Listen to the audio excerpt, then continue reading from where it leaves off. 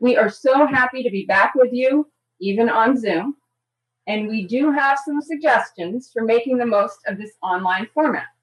Since we believe that storytelling is an exchange between tellers and listeners, here are some ways that you can help us keep that part of this alive. So, if you're willing to keep on your video, you can practice having big physical reactions to connect with the other audience members and to show to the tellers. You can cheer, you can be moved or sad, to name a few.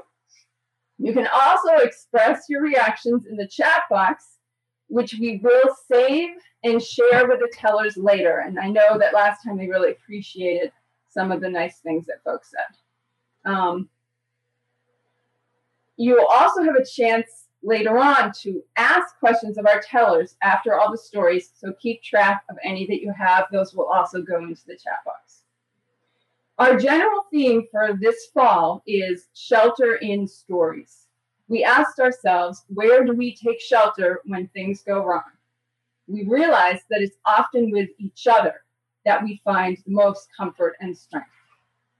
Our three tellers tonight speak to what really matters. We'll hear from Jack Herney, Dane Peters, and Kamisha Foley. Pat Spaulding will be here tonight as our MC to introduce each teller to you. So please join me in welcoming Pat. Yay, stories! First up, I would like to introduce Jack Herney. He and his wife, Susan, live in Stratham, New Hampshire with two moderately well-behaved cats. He has lived in and around Exeter since 1968 when he started teaching history at Phillips Exeter Academy. Jack continued teaching there until his semi-retirement in 2009, when his career was briefly interrupted to work on the staff of a New Hampshire U.S. Senator in Washington, D.C. He also claims to have suffered the occasional banishments into administrative purgatory in either DC or Exeter, I'm not sure which, but I liked that choice of words so much that I had to repeat them for you to ask him about that later if you want to. Jack now teaches part-time at the Academy while trying to be of help in several nonprofit organizations. Now, in these times of COVID-19, we constantly hear about sheltering in place. Well, tonight's story involves negotiating turbulent times brought on by pesky interlopers. We'll hear how two very nice people confront an invasion of unwanted guests in their new home and all that they hopefully learned from this experience. The story's title is The Battle of the Uninvited Guests. All right, we'll hear from Jack. Thank you. Thank you. I'm going to stand here. It's nice to be with you tonight. It's a great pleasure. And it's nice to see all the faces too while I'm talking. This is terrific. I'm going to talk about, as you've heard, our new home. It was our new home. We've now moved to Stratham. But a few years ago, about 20 years ago, actually, I was being kicked out of a house at the Academy. I had held an administrative position for 5 years, and that came with a house, really nice house. Actually, it's the first Academy building, and it is a home now for some people. And during that time, it was a home for the person who occupied my position. But it was over after 5 years, and I had to find someplace to live. We had to find someplace to live. Susan and I had lived in Pickpocket Woods earlier in a very wonderful house, but it was dark. It was a lot of trees and so on. We wanted something outdoors that was clear of trees, where the light came in and so on. We found a lovely acreage in Kensington, New Hampshire, moved there and started to build a house. In doing so, I happened to read a little bit of Tracy Kidder's book, House. If you're ever going to build a house, don't read that book. I read about 50 pages of it. I hated everybody in the book. I was terrified of what was coming, so I stopped reading it. As it turned out, everything about building the house was pretty nice. I didn't have any bad stories to tell. We liked the contractor, liked the architect, and so on. I moved into the house on July 1st in 2000, and loved it. We then left toward the end of the summer for a long 3-week vacation. And we came back to our wonderful, gorgeous house, which we love. And I was bringing the bags in, and Susan was ahead of me. And as I'm bringing them into the house, I hear from her in the bedroom, "You'd better come here." I didn't like the tone of her voice. I knew something was up. I dropped the bags. I walked into the bedroom. The bedroom had about an 18-foot ceiling, lots of windows and so on. She was looking up. I looked up. The ceiling was covered with bugs. Covered, hundreds of bugs. It was hideous. I thought, oh my God, what is this? I had the worst visions. That's my want, to think the worst of things. They were certainly going to migrate into the living room, all over the house. What are we going to do? I even noticed that the cats weren't walking into the bedroom. They were keeping distance. What are we going to do? I thought we're going to probably have to somehow get them out of here. We're not going to sleep here. Now, what does one do in a case like that? I called my older brother instantly. Now, that might not be the first thing you would do. And if that's the case, you don't have an older brother like my older brother. He had lots of time on his hands. As a matter of fact, we looked on him as kind of our research assistant. If we wanted movies, he knew what was to see. If we wanted a restaurant to go to, he had reviews. If we wanted a TV guide, he was it. To give the best example, as I'm sure all of you know, if you're employed, you can't possibly read all of the New York Times. You must be unemployed to do that. And happily, my brother had a lot of time on his hands. So early afternoon, most days, I'd get a call and he'd say, "Read this on page 3, great article about this. Don't bother with anything on the op-ed page except David Brooks. That's about a B, actually. Gail, that kind of thing." We got an instant review of what to read. So I figure if he knows that, the New York Times has, after all, a science section on Tuesdays. He must know something about this. So I called him. And I said, "Joe," I explained, and he said, "Well, what kind of bugs are they?" I said, "I don't know. They're black. They're all over." And he said, "Well, get closer." So I looked at one and I said, "Well, this one's a ladybug."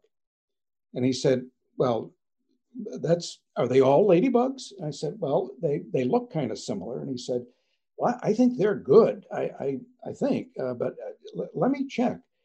He said, "Oh, by the way, cautionary note, in the extermination process, do not kill them. Because if you hit them, even swipe them softly with a rag, they emit a orange-yellow stain. There is no cleaning instrument known to man that will remove that. You will be required to paint your bedroom." I said, "Oh, great. I've got to remove all these and repaint the bedroom." He said, "But that's all I know. Don't try to kill them." Okay. He said, "I'll go to work." So I said, "Well, what's next? Let's call an exterminator." So I go to the Yellow Pages. They had those in those days. And I looked under exterminators, and there was one that said, instantly removed, satisfaction guaranteed, return visits free, which I thought was kind of odd. If you had a return visit, why would you need one if it was instantly removed? But anyway, I called them. There was a long list of bugs that they removed on their webpage. So I called them and I said, we have a problem with bugs and we need to get rid of them. And I noticed you do all these. And he said, yes. I said, "We have ladybugs." And he said, "Why would you want to kill a ladybug?" I said, "Oh, right. Well, I don't know. I'm actually calling for somebody else. So I know." He said, "Yeah, we don't do ladybugs." So I said, oh, all right, fine, thanks. I'll tell this guy." Hung up. What do you do next? Well, I don't know about you, but if you own a house, you know that the most important person in your life after your immediate family is the people at the hardware store. I know that somebody at the hardware store is going to be able to solve this problem. So in RJ's We Trust, I drive to RJ's in Exeter. They have a gene that the rest of us don't have. They're enormously helpful. So I go into the hardware store and I go down to the pesticide aisle, and of course somebody's right behind me. What do you need? I said, well, we've got a huge problem with bugs and I'm looking for pesticides. He said, oh, great, we got all these. What kind of bugs are they? I said, well, they're ladybugs. Why would you want to kill ladybugs? He said. I said, oh, right. Well, he said, none of these kill ladybugs. We don't kill ladybugs. Okay, fine. I do need a ladder, however, because I'm going to get up there. So I leave with a 10-foot ladder that I didn't know I had to have a day before, because if I'm going to get rid of those things, I've got to get up to them, near them. So I come home. I get home and we still don't know what we're going to do. The phone rings. It's Brother Joe. He said, well, I have some information. He said, in the first place, you don't want to kill those ladybugs. He said, they are great. He said, they kill amphids, for instance. I said, what's an amphid? He said, oh, you want to get rid of amphids. Amphids eat plants. They eat all the good plants. They eat flowers. They eat everything. And ladybugs eat amphids. He said, you have that tree out back that has those tent worms. Plant them under the tree, and I'll bet they'll do something with those tent worms. That's great. So he said, terrific. He said, moreover, he said, believe it or not, people harvest ladybugs to sell to gardeners. You can make money off those ladybugs. I said, Joe, I just want to get rid of them. I don't want to make money on them. He said, well, okay, but here's the way to get rid of them. You vacuum them. I said, Joe, they're on the ceiling. He said, well, no, yeah, a hand vacuum, right? Oh, yeah. He said, actually, I've read about this. They're not going to die when you vacuum them up. They have hard shells. So what do? I climb my 10-foot ladder, which I just bought.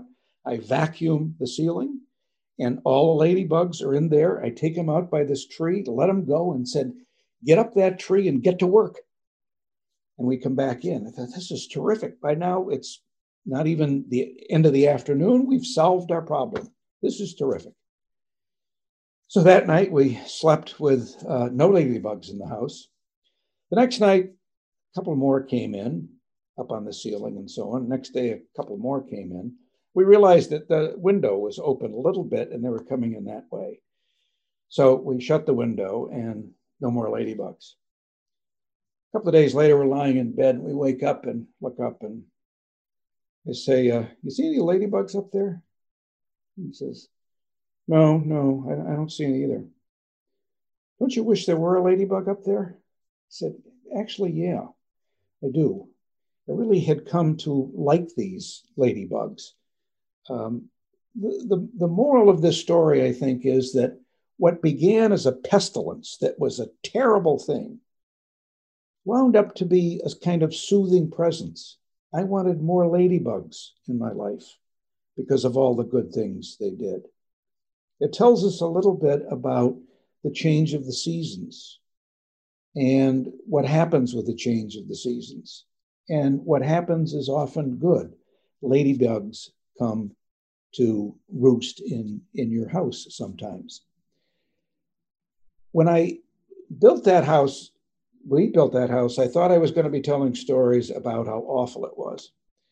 As I said, there weren't any awful stories. And instead, the only story I tell about our new house is the visit of the ladybugs. And I think the reason I like the story so much is it tells us something about the wonders of nature and how you discover them in very unexpected ways. What looked like something awful, nature had a way of showing us that there was something very good about it. So, relating to our theme tonight, what we really need, we need more stories about ladybugs, and we need more stories about nature. In this time of pestilence, we need to know what nature does that's very good. And actually, it's done more than that for us. Susan now has a ladybug pin, which I got her. we seize every opportunity to get Ladybug note cards, and actually it's added to our art collection. Thank you. Thanks, Jack. Yeah, let's hear it for the ladybugs. I find myself in these COVID times reading stories about people who are adventuring with animals. I mean, this interspecies thing is kind of come to my attention. The beauty of traveling with a cat on a bicycle, which is one of the things I'm reading now, or the guy Atticus who climbed a mountain with his dog, climbed all these peaks, just adventures with animals and focusing in on their lives. So thanks for a nice little insect adventure. Coming up next, we have Dane Peters, who lives with his wife, Chris, in Greenland, New Hampshire, is a longtime lover of parenting, teaching, leadership, and writing. He's written more than 100 articles in over 30 different publications on these topics, keeps a blog, is the author of 2 books, and along with his wife, Chris's devotion to their 4 grandchildren, Dane still has time to consult with schools throughout the US and China. Woo! He is an avid volunteer in several community organizations, including being on the board of Gather Food Pantry and Reading to Children through United Way's K-Ready Readers program. He invites you to visit his long-running blog, Dane's Education Blog. Now, speaking our minds is generally thought of as a good characteristic. Dane says that, like his mother, he's always tried to speak his mind in difficult situations, especially when people come at him with poor behavior. Recently, the COVID-19 environment instigated a harsh response from him that perhaps was offered a little too hastily. The title of Dane's story is Speaking My Mind, Long Ago and Now. All right, Dane, you are on. Thank you, Pat. I appreciate that. I have always tried to speak my mind in difficult situations, especially when people come at me with poor behavior. Most recently, the COVID-19 environment instigated a response from me for clarity. Way back when I was 10 years old, I remember playing in a tree with a friend, and it was on a property that a house was being built. And we were having a great time. Then all of a sudden, the contractor comes onto the property, looks up at us at the tree, and says, "Get out of there! Don't you know you're not supposed to be in there? Now get down right now."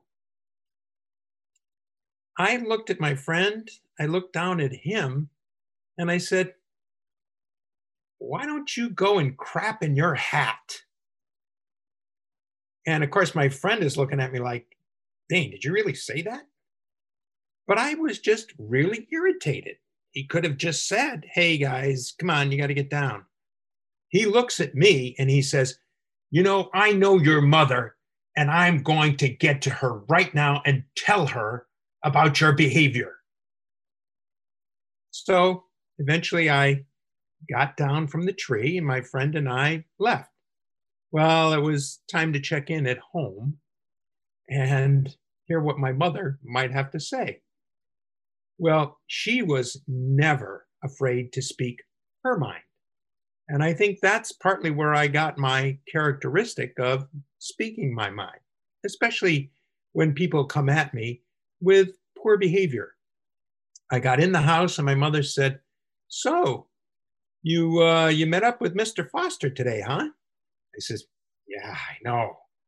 She said, "Well, he wasn't very happy, but don't worry about it. I trust that you were speaking your mind, just like I do. And so, just be careful." And I looked at her and I said, "Gee, thanks, Mom. Did you tell Dad?" She said, "Oh, I did." And well, what did he say? He smiled and just went about his business. And, what I really needed in my life early on was to develop a strong voice. And part of that helped me because eventually I was the president of my high school class for 4 years. I went on to college and I was president of my class there while I was playing football and baseball. And I wasn't afraid to speak my mind. And I always thought about my mother, who modeled that for me in such a good way. Well, let's fast forward 60 years. And it's now mid-March 2020. And along comes COVID-19 and anxiety levels are going through the roof. You now know that. You're all experiencing that. And on May 25th, George Floyd, the incident, which was 8 minutes and 46 seconds, just had me think about, wow, what if he was able to speak his voice, but he wasn't because he was choked to death, essentially. And it caused me to reflect on that. Also going on at that time is unemployment, the economy is struggling, and the political scene gets angrier and angrier. We know that. We're all feeling that right now. Well, a week later, it was Sunday, my wife and I were reading the newspaper. And all of a sudden, we hear these sirens going up and down the highway that's, maybe a quarter of a mile from our house, but we hear these sirens. But it's not just one or two or three. It just goes on and on, sirens. And I said to my wife, hey, there must be something going on. I'm going to get on my bike. And I ride my bike every day. And I said, I'm going to ride and see wherever those sirens are going. So, and this always intrigued me because at one point in my life, I was a volunteer fireman. And then eventually I became an emergency medical technician. So hearing a siren just sort of got me going, thinking, who's hurt? What's happened? Who needs help? Not that I was going to be a helper, because there were enough sirens going by that I'm sure there was going to be plenty of help. I got on my bike, I got to the end of my road, and I didn't know which direction to go in, but right away I saw a fire engine going by in one direction and several rescue vehicles going by. And I said, I know where I'm going. And I headed in that direction. Well, about a half a mile up the road, there are fire engines and rescue vehicles lined up on the right-hand side of the road. Across the yellow lines of the highway is a police car. There are no lights going on. There is no police officer directing traffic. And I'm wondering, geez, there must be a fire somewhere. I don't see any smoke. So I get off my bike and I think, well, I'm going to walk in and see what's going on. And I'm walking and I can see that everybody is just going around doing their thing. And I'm about to walk by a rescue vehicle, and all of a sudden, out from behind one of the rescue vehicles is a police officer, a big, heavy-set police officer. He's not wearing a hat. He's wearing his uniform and a badge. But he comes at me and he says, "What are you doing here? You're not supposed to be here. This is an emergency scene. Get out of here." I stepped back within seconds and I looked at him and I said, "So is the next thing you're going to do is push me to the ground and kneel on my neck?" And he looks at me as if to say, whoa, no, but right away he takes that away and he says, "Just get out of here now." And I mean now. I took my bike to the side of the road and I started walking back away from the scene of the fire, the whole rescue thing. And I'm thinking about it, that why did he come at me like that? Why was he so revved up to do that when all he had to do was to say to me, excuse me, you got to turn around because there's a fire going on here. And that's all he had to say. And I thought back to George Floyd in terms of how that all developed. And I felt as though I got a little piece of that. Maybe not.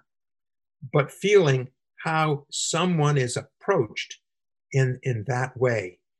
But I keep reflecting back on the fact that I'm so appreciative of my mother and father because in those early years, they helped me understand about what it means to speak my mind, but also to treat people with respect and do it in a way that people will receive the message rather than push it away.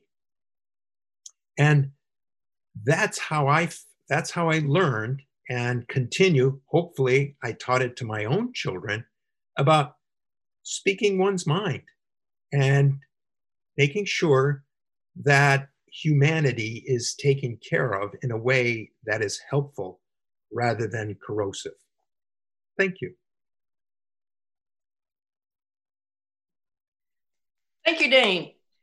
Yeah, it's really something to consider, the opportunity to speak your mind, but some of us have so much more, so much less really at stake when we do that. Like some of us have to be very careful, and other of us, could just blow out a whole lot of spewing, not to mention any political candidate. Okay, there we go. On to something else. Thank you. Thanks, Dane. We're going to go next to Kamisha Foley, who moved to York, Maine with her husband in 2019. Prior to that, they made their home in Northern Virginia, where she worked and commuted in and around Washington, D.C. While living in Virginia, Kamisha was a supporting member of Story District, a storytelling organization in D.C.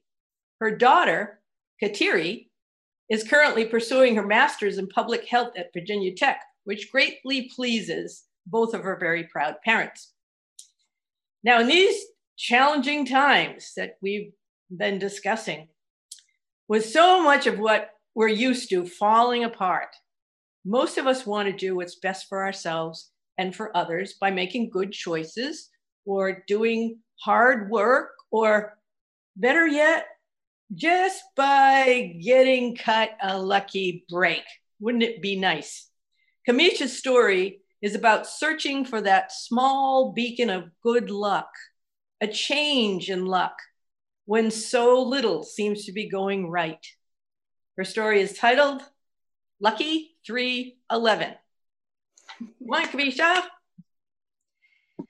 Hi, everybody. Well, I just wanted something different. Something different than the steaming, hot, greasy bowl of hamburger helper that my father was setting down in front of me, what felt like the millionth day in a row. I knew better at 8 years old than to argue with my dad about what he was serving for dinner, because you're going to take what you got and like it. Yeah, things are kind of tight and you didn't get much choice in groceries. I was hoping one day I'd get lucky enough not to have hamburger helper for dinner. But even when I was little, see, I'm the youngest of 5 Irish Catholic kids. We grew up in Massachusetts. My 3 older brothers were big guys. They ate a lot of food. My sister and I can remember my mom making big pots of spaghetti and meatballs, or the all-time favorite of hot dogs and beans and brown bread. There wasn't much rotation in the menu in those days because money was tight. As it came to pass, my parents split up. My 3 older brothers went off on their own. My sister and I traveled out to Oklahoma with my mom. But then I didn't like Oklahoma so much. I'm not a big fan of tornado season. I decided to come back to the East Coast to live with my dad. I try to picture him back in the early 70s raising an 8-year-old girl on his own. My dad was such a proud man. He had moved from Boston to DC and taken a job working for a very fancy clothing store in DC, right on Connecticut Avenue, selling Hart, Shafter, and Marks suits. He was very proud. Even though we didn't have a car, we walked everywhere. And he would say to me every day, you know, Red, someday our luck is going to change. So as it came to pass, my dad and I would talk about what makes luck. And he reminded me that he and his dad both played the lottery all the time. See, it was an Irish thing. You play the lotto because you're bound to hit it eventually, and your luck and all your problems will be solved. I sort of just kind of went along with it. What else was I going to do? But what happened was my dad worked for a union shop, local UCFW, United Food Commercial Workers, Local 400 in Washington, D.C., and they went on strike. This proud man in his very sharp clothes came home to tell me that I was going to go walk a picket line with him at 8 years old. Because even then, the union fees weren't going to cover all the bills. One day he came home and he said, you're not walking the picket line today. We're going to the horse races. I didn't know anything about horse races. My dad said, come on, Red, we're going. And off we walked to the train station, bus station at 13th and New York Avenue. Got on the bus to go to Rosecroft Raceway to see the trotters. You know, those are the horses that can't put their legs out all the way to get the little guy in the carriage behind it. So we got in line with all these other sad people who looked really angry and hungry. And I thought, well, maybe our luck will change. We got on the bus. My dad didn't talk the whole way there, except when we came to the stop to get off, and he said, our luck is going to change today, Red. He called me Red. We call our daughter Red. Anyways, we come down off the bus, and I got smacked in the face with this stale, awful smoke. Stale smoke, and then the ground was completely littered with stale and burnt out cigarette butts and crumpled up papers. And some guy shoves a piece of paper in my dad's hand and says, here's your program. My dad said, hey, Red, stick with me. Hold on tight. Off we went into the horse race track. And he showed me the betting window. And then he took me outside and showed me the big betting board and how they decided who won the races and who didn't. And he was all excited his luck was going to change. Back and forth we went. He tried to explain to me winning odds, but, I was 8 years old. I really didn't care. The first couple of times he bet, it didn't go very well. Crumpled up the piece of paper and threw it on the ground. Seemed like there was a lot of that going on in that place. It got later. I was really hungry. I said, can we get something to eat, please? Oh, yeah, Red, of course. Come on, let's go. We'll go get something up at the window. We'll go. Come on. We get up to the window, and my dad orders a single hot dog with tomatoes, ketchup, mustard, and relish. I hate relish. My dad splits the hot dog in half and hands me my half. And I was like, I'm not going to argue about the food my dad's putting in front of me. So I ate the hot dog with relish, even though I didn't like it. Just as we were finishing up, this guy comes by and whacks me on the head like this. I was like, hey. My dad said, Brett, don't mind him. Those crazy racehorse people, they think rubbing the hair on a red head is good luck. That's it, Red. You're the one. You're the good luck. I don't know what my dad is talking about. He goes, that's it. You got to pick the next horse. Hurry up. And he flips open the program. Says, hurry up, pick a horse. So I look down. I see number 3, Kay's Kin. Well, my name starts with K, so I'm good to go. I'm like, let's do that one. He says, hurry up. We got to get in before the betting window closes. And I look down, and I see the poor horse in last place is number 11. I said, can we do that one? He's like, really, Red? I'm like, yeah, Daddy, nobody's going to pick it. It's going to be all alone. He's like, all right, come on, let's go. And we stroll up to the window, and that same old mean-looking lady who's just tired of taking everybody's money and watching them throw their lives away takes my dad's money, and he says, give me 311 on the exacta. And come on, let's go. Down to the horse rail we went, right in front of the big board that has all the little things that flip and tell you where the horse is coming in. I was very excited, but I still couldn't see anything. I was 8 years old. I was too short to see the horses coming around the track. When the horses started off, my dad was like, "This is it, Red. It's going to change our luck." I hope so, because I'm really sick of Hamburger Helper. I'm hoping we can get something different for dinner. Comes around. People are starting to yell and cheer for the horses. My dad's like, "Come on, 3, come on, 3." And a few other things I can't repeat on public television. Comes around. They're coming down the track. I can see them. And across the finish line, all the lights flashing to get the picture. My dad scoops me up. He's like, "You did it, Red. You did it, Red. We won. That's the happiest I had seen my dad in a very long time. It was such a great feeling. He said, "Come on, let's go get our winnings." And off we went to the window. I wish I could remember how much money we actually won, but I don't. I just know he was really happy. And when we got on the bus to go back to DC, we got to have McDonald's for dinner. So that was a bonus. Years later, my dad would always say to me, 311's my lucky lottery number, Red. You know that, right? You know that, right? I'm going to play 311. You going to play 311? Sure, Dad, I'll play 311. And he signed off all of his cards to me with 311 in the bottom corner. And he would call me up on the phone and we would talk for a long time. And just before he would hang up, he'd say, "Red, remember, 311. And I'd say, 311, Daddy. And I'd hang up. Several years later, our daughter was born. Our daughter was born in Virginia. And that very day in Virginia, the lottery number was 311. It was a lucky 311 indeed. Thank you.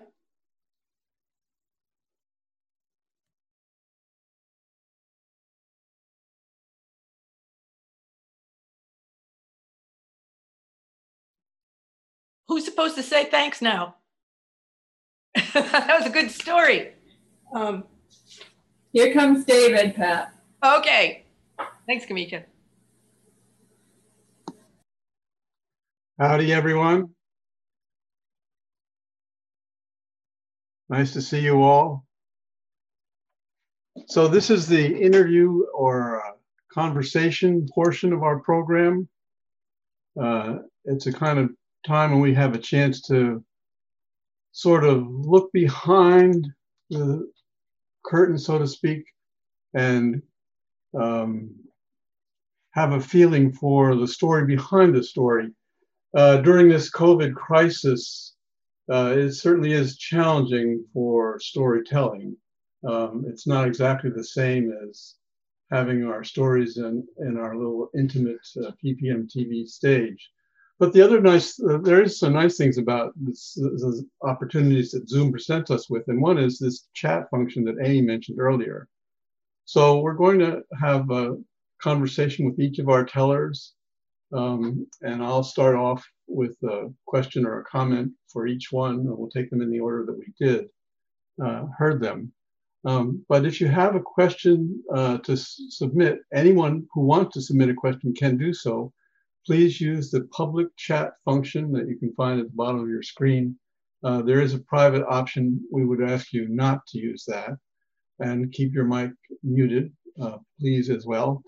And Amy will collate the questions, and we'll take as many as we can in the time that remains. So with that said, as I said, we're going to take them in the order that the stories were told. So Jack, it feels a little odd to meet you this way for the first time, but this is the world we live in, and welcome to True Tales Live. Thank you. So we discuss the stories themselves, or sometimes the craft of storytelling. And I thought I'd just begin with you by asking, how did you get involved in storytelling in the first place? At the Academy, we had something since the 1970s called meditation. And faculty initially, and then students were asked once a week, one student or one teacher, to give a talk of 15 minutes or so about something. I've started them in 1970, and I would give one, every 3 or 4 years. And this actually came out of a meditation that I gave. I also paired it with another one. This was half of that meditation.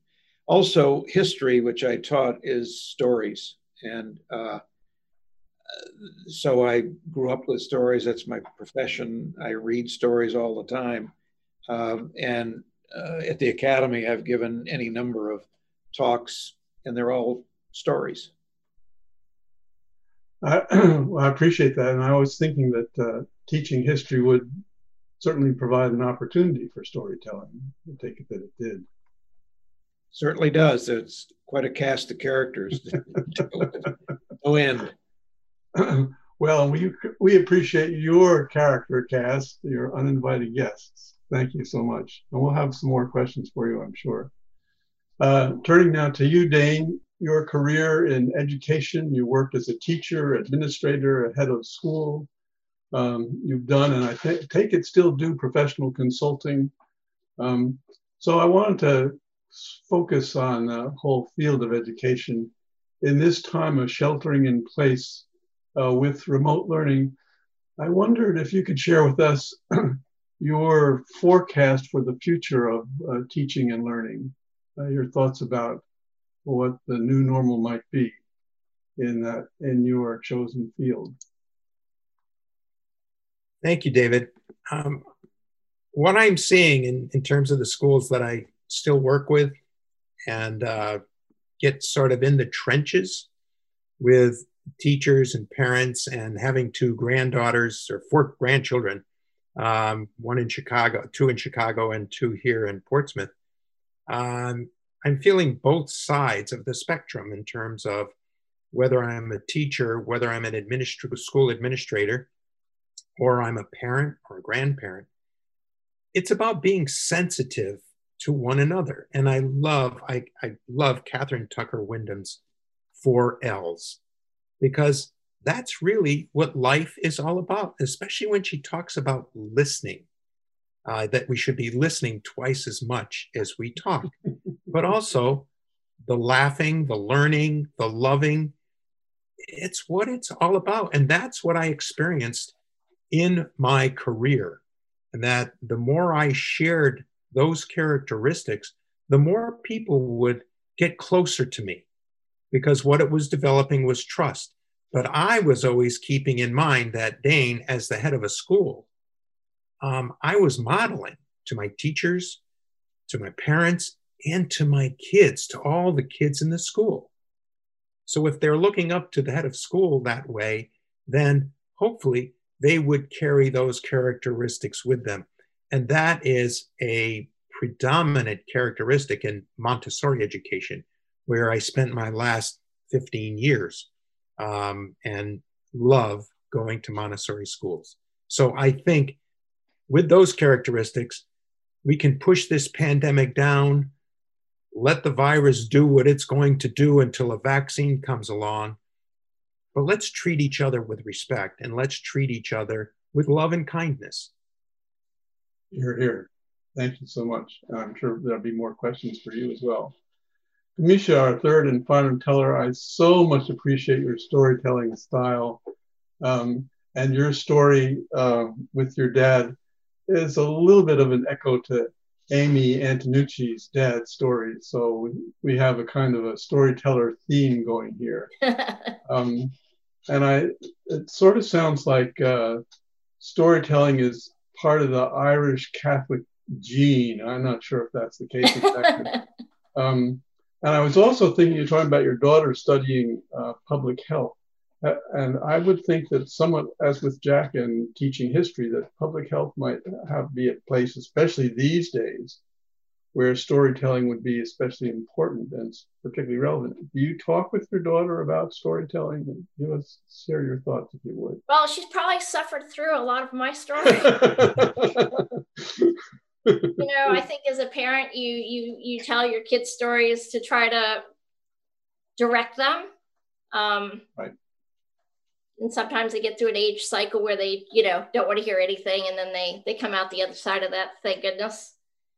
I I think for storytelling for her, for her, I've seen it evolve in, she's turned into a trainer where she works at the university. She works in dining services there as how she makes money while she goes to school. So she tells me about, how she tells me stories about her training. So it might be generational. I'm not sure. I know for my siblings and we've always joked that it's a real competition between the five of us who can tell the best stories. But we all know that my brother Bill, who is the middle of my three brothers, tells the best stories of all of us. Wow. Well, you tell great stories too. And it did occur to me as you were speaking that maybe storytelling is generational, or there is an Irish Catholic storytelling gene, something like that. Thank you so much. Thank you. Amy, do we have some questions for our tellers? We sure do. Actually, maybe we should go backwards here, starting with Kamisha. Actually, there's a lot. So we'll start. What I'll do is kind of pick one for each person, and we'll make our way around here a few times. Kamisha, we'd love to know, especially Nina, did Hamburger Helper go off the dinner menu for a while after the win? We upgraded to Cheeseburger Helper.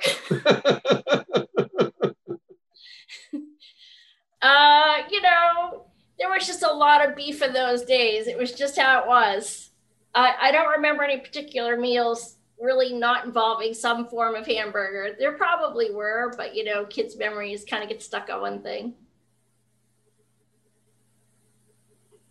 All right, I'm gonna ask Dane this question. Nina would love to know what your story crafting process is. How you turn something that's happened to you into a story.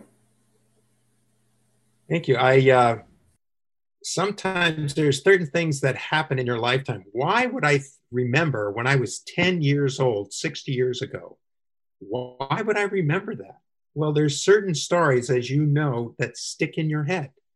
And then all of a sudden, somebody comes along and starts prying them out. And I have to say that I have to give a lot of credit to the True Tales Live workshops, because Pat and David and Amy just sort of work around and they pull the good ingredients out of it. And then all of a sudden you can go back now and start crafting it.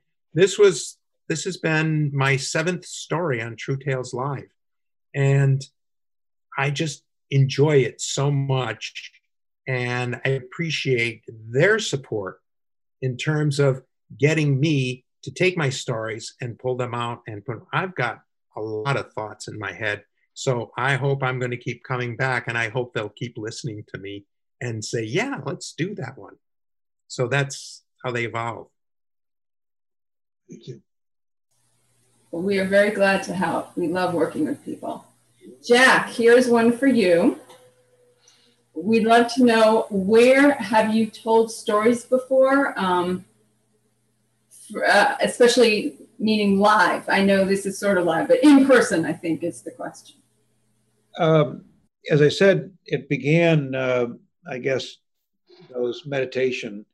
And those were, you could talk about anything, and it was about 20 minutes, and people didn't have to show up. It was a voluntary kind of thing. But since then, once you get sort of known for telling stories, you get asked by alumni associations and so on. So I've told stories to the New York Alumni Association, that sort of thing. I did the Word Barn, which of course is a fabulous place. I speak to alumni groups that come back on campus. I would give a Memorial Day address every year at the Academy out in front of our Vietnam Korean Memorial, and that was all about stories of veterans from Exeter, the Academy, and their experiences and so on. So various venues, both, and then in the assembly hall, which is the entire 1,000 students, I would give a talk at least usually once a term on something. So I told a lot of stories in lots of different places. So Jack, it sounds like what you called the meditation. I went to Amherst College and we had what were called required chapels. And the chapels weren't particularly religious, and it sounds like the meditations weren't particularly Zen meditations or anything else. It was a gathering of the academy. The meditation was anybody who wanted to show up to hear somebody talk about what was important to them for 20 minutes. And it could start, which we're glad of. I beg pardon? It got you started down this path, which we are glad of. Well, yeah, and they didn't have to be necessarily something deeply religious at all. Right. Anything. Our chapels weren't particularly religious at all, but we had to show up and they took attendance. There's a follow-up question for Jack that both Jody and Pat want to know: what sort of history did you teach? Everybody teaches just about everybody teaches a couple of sections of U.S. history. But then one of the great joys of teaching there is you can create your own courses. So I taught a course called War and Peace in Modern Times for a good deal of time. That grew out of the fact that I taught modern European history, which was generally from Napoleon's period to the present day. So it involved lots of wars and the attempts at peace. And then I ended teaching about 10 years, a course called Law in American Society, which was great fun. We ended with meetings of the PEA Supreme Court, in which kids would argue current cases before the court, which hadn't been decided, where their classmates who weren't arguing the case were the judges, for which I got black robes and so on. That was ended the term, and people said, you have the most brilliant idea for keeping seniors involved at the end of the spring term. Make it competitive and give them to wear something. And it worked. Wonderful. So we are needing to wrap up here. There are a few more questions. Thank you so much, folks, for putting those out there. I'm sorry we didn't get to them all. And let's see here. The other thing we need to do is need to let you know is there are also really some wonderful comments and nice things said to our tellers, and we do promise that I will save that and send that to them, so you will all be heard that way. But I have a few other things to leave you with here. Thanks to everyone for being with us tonight, our wonderful storytellers and our very vibrant, active audience. Thank you all so much for being here. Mark your calendars for our next True Tales Live Zoom show, Tuesday, November 24th, 7 to 8 p.m. You can go to truetaleslivenh.org to find the links to register for each show. Maybe someone will put that in the chat too. We do need tellers for upcoming shows. We especially these days encourage attending our ongoing monthly workshops on Zoom. The next one, they're from 7:30 to 9, November 10th and December 1st, so that you can get feedback on your story and you can practice telling on the Zoom platform. You can be in touch with us, info@truetaleslivenh.org, to let us know you want to tell and to find out more. And also our website has the links to register for the workshops. Watch us on Portsmouth Public Media TV, Comcast Channel 98, Tuesdays and Thursdays at 8 p.m. and Saturdays at 1 p.m. anytime as video on demand or podcast. Our website makes it easy to just click and get to any of those options. Let's do a few thanks here. John Lovering, Pat Spalding, David Frainer, Sarah Benningfield, and Kamisha Foley are a couple of the folks working hard to keep this show going. I'm Amy Antonucci, and as we sign off tonight, we ask you to join us again in a little dance party inspired by the fun music John Lovering found for us to end the show too. This is a new tradition, so please join us. You can stand on up. And John, let's do it.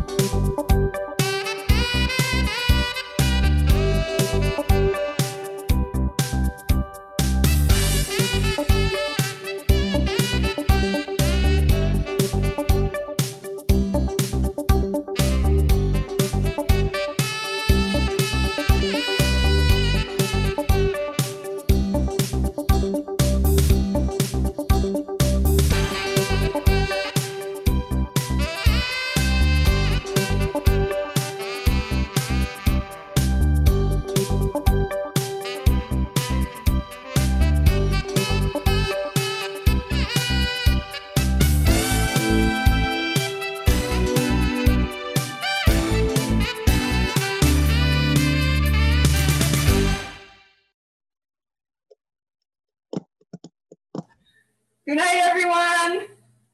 Good night.